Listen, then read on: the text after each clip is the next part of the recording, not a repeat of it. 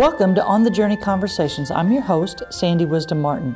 Today's episode is brought to you by the Christian Women's Leadership Center of Women's Missionary Union, where God's mission is our passion. Today's guest is Haley Sainer. Haley is from Mineola, Texas, but has lived in Birmingham for a little over 4 years. She earned a Bachelor of Fine Arts from Baylor University and a Master of Divinity from Truett Theological Seminary. During her time at Truett, Haley served as a chaplain in one of Baylor's residence halls. This is where she began to see her specific calling take shape and what led her to hospital chaplaincy. She now serves as a part-time chaplain at the University of Alabama Hospital. She feels honored to walk alongside others in this role. Haley enjoys spending time outdoors, growing things, creating art, and cooking with her husband, Zach. Haley, welcome to the podcast. Thank you so much. We're delighted that you're here today. Thank you. I'm happy to be here. Haley, why did you decide to become a chaplain? When I was at Truett, I was a chaplain in one of the residence halls. Some students are pastors of churches or, are already in ministry roles, but this was a different type of opportunity where Truett students could be chaplains in living in the residence hall with the Baylor students who are just right across the street. Truett's on Baylor's campus, and so it was an amazing opportunity, and to be able to kind of get a glimpse of what chaplaincy is like in general, and I loved that job, and I probably would have continued doing that, but it's only open for Truett students. That is where I kind of got a taste of and started to see what chaplaincy is like. And then when we moved to Birmingham, I did a program at UAB Hospital called Clinical Pastoral Education, CPE, and it's training. It's the first step toward vocationally becoming a chaplain, or other ministers do that as part of their training as well. And actually starting it, I didn't necessarily think I wanted to be a hospital chaplain. It was something I kind of just thought, I enjoyed chaplaincy at Baylor, and I know I want to be a minister in some capacity. After that year of the residency, that really kind of affirmed and confirmed my calling for chaplaincy specifically, and I saw, just the ways that did fit for me, and being a chaplain at Baylor, and then through my residency here at UAB, that really led me to want to pursue chaplaincy full-time. I love that Baylor did chaplains in their residence hall. I've never heard of a university doing that. I don't know of any other university that does it. A lot of times there is a campus minister, and Yes. there's different programs on campus, but to have someone actually living in the residence hall, and we are part of the team with, at Baylor they're called CLs, community leaders, instead of RAs like they are at most colleges. Yeah. And then, the hall director and the chaplain's the third element of that team, and so it was I love great. that because you are a peer of theirs, and it's much more likely that they're going to come talk to you as a peer. Mm-hmm. Yeah, and we're living with them. We did events where we would welcome them into our apartment, things like that, so that they would feel more comfortable. Yeah. Yeah. What is one of the most memorable experiences you had as a chaplain at Baylor in one of the residence halls? What I really loved about chaplaincy at Baylor living in the dorm, was the long-term relationships. And so I think just remembering some of those students that I had that I met with on a regular basis and still keep in contact with now, or those kind of long-term relationships, and also it was just fun, getting to hang out with the students and the CLs and just doing different things and just being a part of campus. But I think those long-term relationships were kind of my favorite thing about that role. I love that. Yeah. How did you prepare to become a chaplain? You've talked about the CPEs, the Clinical Pastoral Education. Mm-hmm. How has that gone for you? Yeah. So I have, like we've already said, I went to Truett Seminary, I have my Master of Divinity, and then did CPE. And actually, even the chaplaincy at Baylor, in some ways, is modeled after CPE. My training there mirrored my training here at UAB in some ways. So you were a step ahead when you came here. Yeah, there are certain elements of what we do in kind of our kind of like coursework Yes. that was similar to what we did at Baylor. So that was very helpful for me to kind of already know what I was walking into a little bit. It was still very different in a hospital, but still, similar elements. So that really started to prepare me. And actually, when I started chaplaincy at Baylor, I took a class called Spiritual Guidance in Soul Care, I think, or Spiritual Direction in Soul Care. And the things we learned in that class were exactly what I was learning in chaplaincy. So it was perfect timing for me to take that class and learn these skills that I would be using with my students and then now use to this day with my patients at the hospital. So what does a day look like for you? Yeah. We have a list, and patients are asked a series of questions when they're admitted to the hospital. And so if they answer certain questions a certain way, then they will pop up on our list. And then also other people might make referrals. A nurse might make a referral and say, we think this patient could use a visit, or they requested a visit. And we kind of just start with that list and we start visiting patients from there. And every visit looks different. I tend to, in many ways, let the patient guide the visit. Different people need different things, different people want different things. And so yes. For one patient, I might walk in, and for some people, just the title chaplain just gives them this, they just feel so open to be able to share what is on their mind and heart. And so for some people, they just get right into it right when I walk in. For other people, it's just different. So it kind of just depends. I let them kind of guide me to know what they need, what they want, and then I use my skills and interventions that I've been trained with to guide that interaction as well. And then sometimes I'm holding the pager, and so I'll get paged to more kind of emergent situations. And then sometimes I work in the ER, and then that's like a totally different situation. I can imagine. That's a lot of actually checking in with family. Yes. Before COVID, escorting them back to visit the patient. Now, visitation's more limited. Now it's a lot of just updating the family on what's going on, because people can be in the ER for a long time. I can imagine. That is critical. Yes. That is a critical role. Haley, how do you feel chaplaincy fits within the overall medical community? Yeah, so what I appreciate about UAB is their view of holistic care.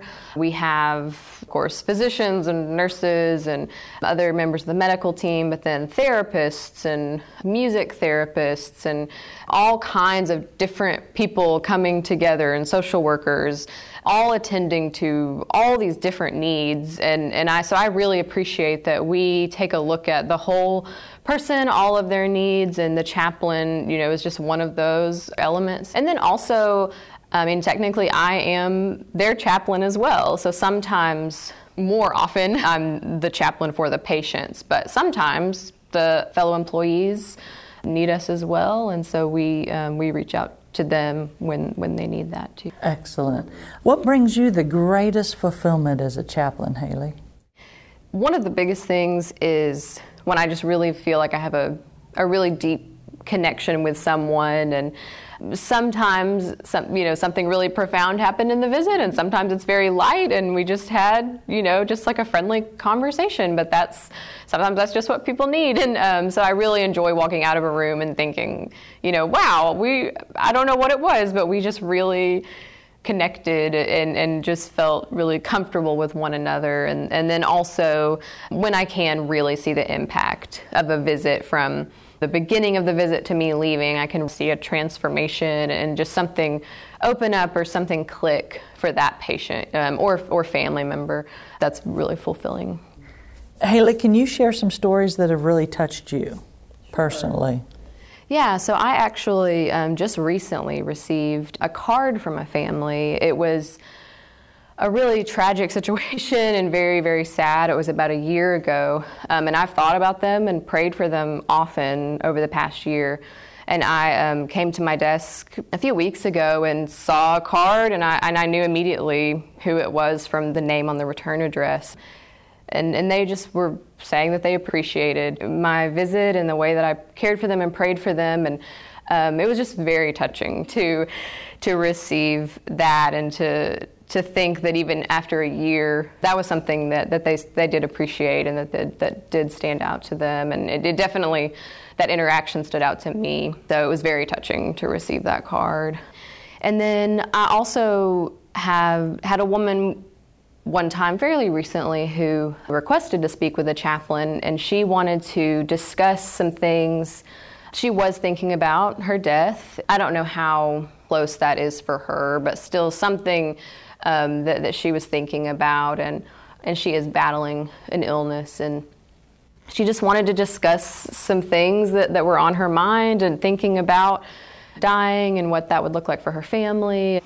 And we just went so deep so quickly, and I think sometimes that's what I'm amazed at, is the depth that you can go in such a short amount of time. And so that interaction was really amazing and beautiful, and I just appreciated that she felt safe and open to be able to share all of that and discuss all of that with me. Well, when you're dealing with people at these critical junctures in their lives, it is an opportunity to go deep quickly and really make a difference in their lives. What has been a big surprise for you? Yeah, that actually is one of the most surprising things for me. Is so I mentioned how I loved the long-term relationships, my time as a chaplain at Baylor in the residence hall, and that's what I thought I wouldn't get as a hospital chaplain. That visit was maybe 30 or 45 minutes, and that is actually a long visit. And just see the depth that you can go in such a short amount of time, sometimes even 5 or 10 minutes. I'll walk out of the room and think, was I only in there for 10 minutes? Because of how deep you could go. And so just the depth of the relationships. And then also, I do have opportunity for the long-term relationships too. With staff, some patients do come back for treatments on a regular basis. And so I'm able to visit patients multiple times. And so I think that it presented an opportunity for relationship building that I wasn't really expecting. Well, what have you learned about people who are in crisis and what they may need? I think the biggest thing that people need is just the space to be themselves and express themselves the way that they need to, because we're all different. And also, one thing that we learn in our training is how to kind of use my own assumptions and values. And when I'm going into a visit, and can be very beneficial and helpful for me, but then sometimes they can also maybe cloud my judgment. If someone's grieving in a way that's differently than the way that I grieve, previously I might have thought like, oh, something needs to change here, but now I can recognize and say, no, this person grieves differently than I do, and I don't need to do anything to try to change that. I just want to support them and create a space where they do feel comfortable to express themselves in that way. And so I think just providing a space for people to be able to just be who they are, express themselves in the way that they need to, because that's not something that's for me to tell people how to do or what to do. And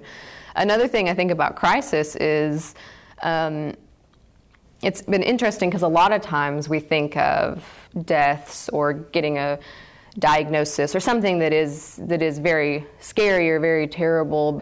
A lot of times I'll go in, there is a crisis, and it is that the hospital somehow, when I went from this room to this room, my phone charger is lost, and that is my crisis right now.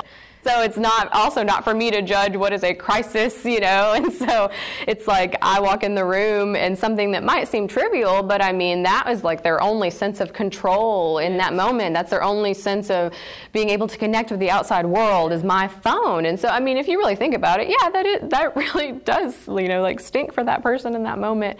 So for me to be open to whatever crisis, just kind of guide and support them, and that changes, I think, kind of with each person. My husband is a hospice chaplain, and he has been a hospital chaplain as well.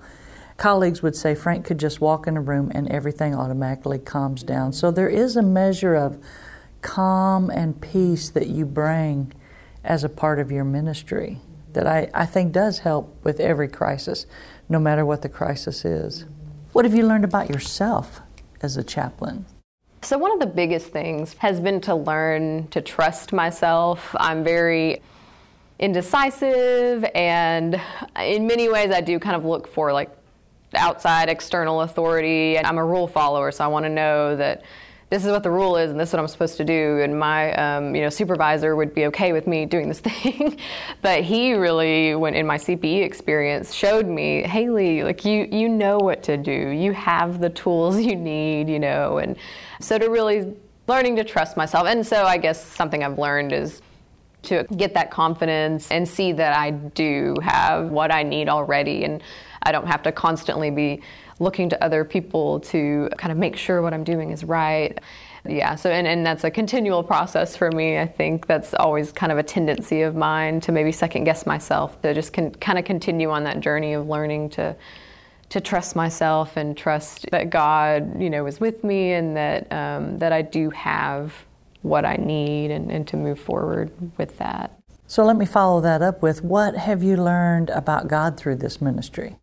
So I think just visiting with so many different people, one of the things I'm always kind of amazed at is God as creator, and the ways that we are each created so uniquely, and that we all have different needs and wants and desires and gifts, and I just see that every single day, and that's just a beautiful thing, to be able to get to see on kind of a different level how God works differently in each person's life. That's just amazing to see all the different ways that God works through other people, and the way that God speaks to different people differently, and that's something I try to kind of remind my patients, is that we are created uniquely, and God does speak to us differently, and so just to be open to that taking a walk through nature might be more beneficial for you than for another person, and something else might be more beneficial for that person. And so to just be open to kind of those different ways that God speaks to us, I think it's just so clear, and something that I kind of have to hold on to in my work, is just knowing and seeing and trusting that God is with us in our suffering, because so often this work and for our patients, the situations they're in, this question of why and how can this be happening, and sometimes the answer for me is that I just have to go to the fact that God is with us and comforting us and sustaining us and strengthening us through all of these things. And you see that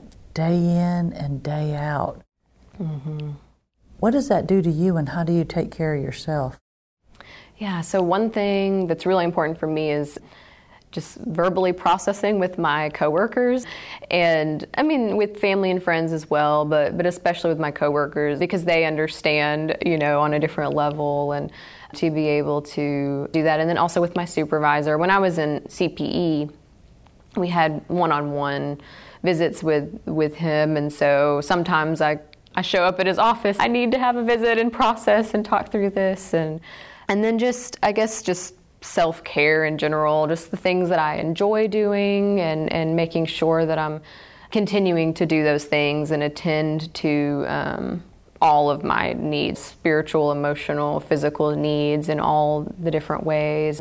One of the things that's been really helpful for me is I have a spiritual director, and I meet with her on a monthly basis, and I'm able to process some of those same things, and just kind of my spiritual journey in general. And so just making sure I like I was mentioned, the hospital, having holistic care, making sure I'm attending to all of that for myself too. That's a great word for those of you who are listening who might be a part of a helping profession, a social worker, a teacher, is the importance of taking care of yourself. If you are a verbal processor, talking with others about things that you're experiencing.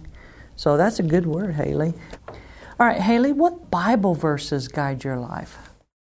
Yeah, so there are a few that stuck with me, and I also have a background in art. I think one thing that I really appreciate is the imagery of creation and of being created uniquely, like Psalm 139, and then Isaiah 64 talks about the potter and the clay. And for me, that's just very helpful to really be able to understand that imagery and just think about those things, and remembering that we're all created uniquely is just very special to me, and to think about, and to encourage other people as well. And also Matthew 25, 35 through 40, and I'll read that one.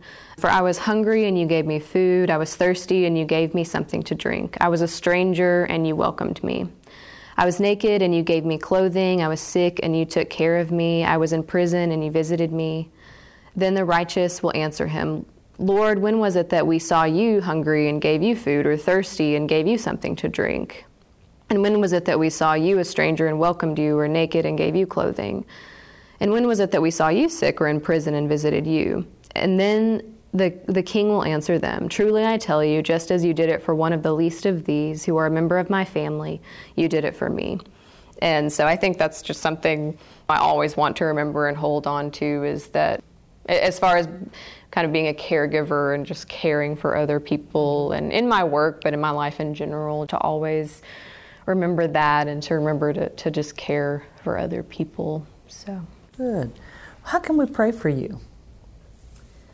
So I find myself probably every time, if not almost every time, when I pray with patients and family members, that I'm praying for strength and peace for them. And so I realize that that's probably reflecting something that I want for myself, and that I think I need as well. And so I think just kind of strength and endurance moving forward with our work, and especially right now with COVID, and things seem to just kind of change more often right now as far as what units we can visit and can't visit. And in those units we would call patients instead of doing in-person visits, or visitation policies for family members kind of change. And so just trying to have endurance, strength, and peace as we're working through all of that, and just for guidance and wisdom, I think, as we're caring for people, and to be able to assess what our care recipients really do need, and the best ways that we can attend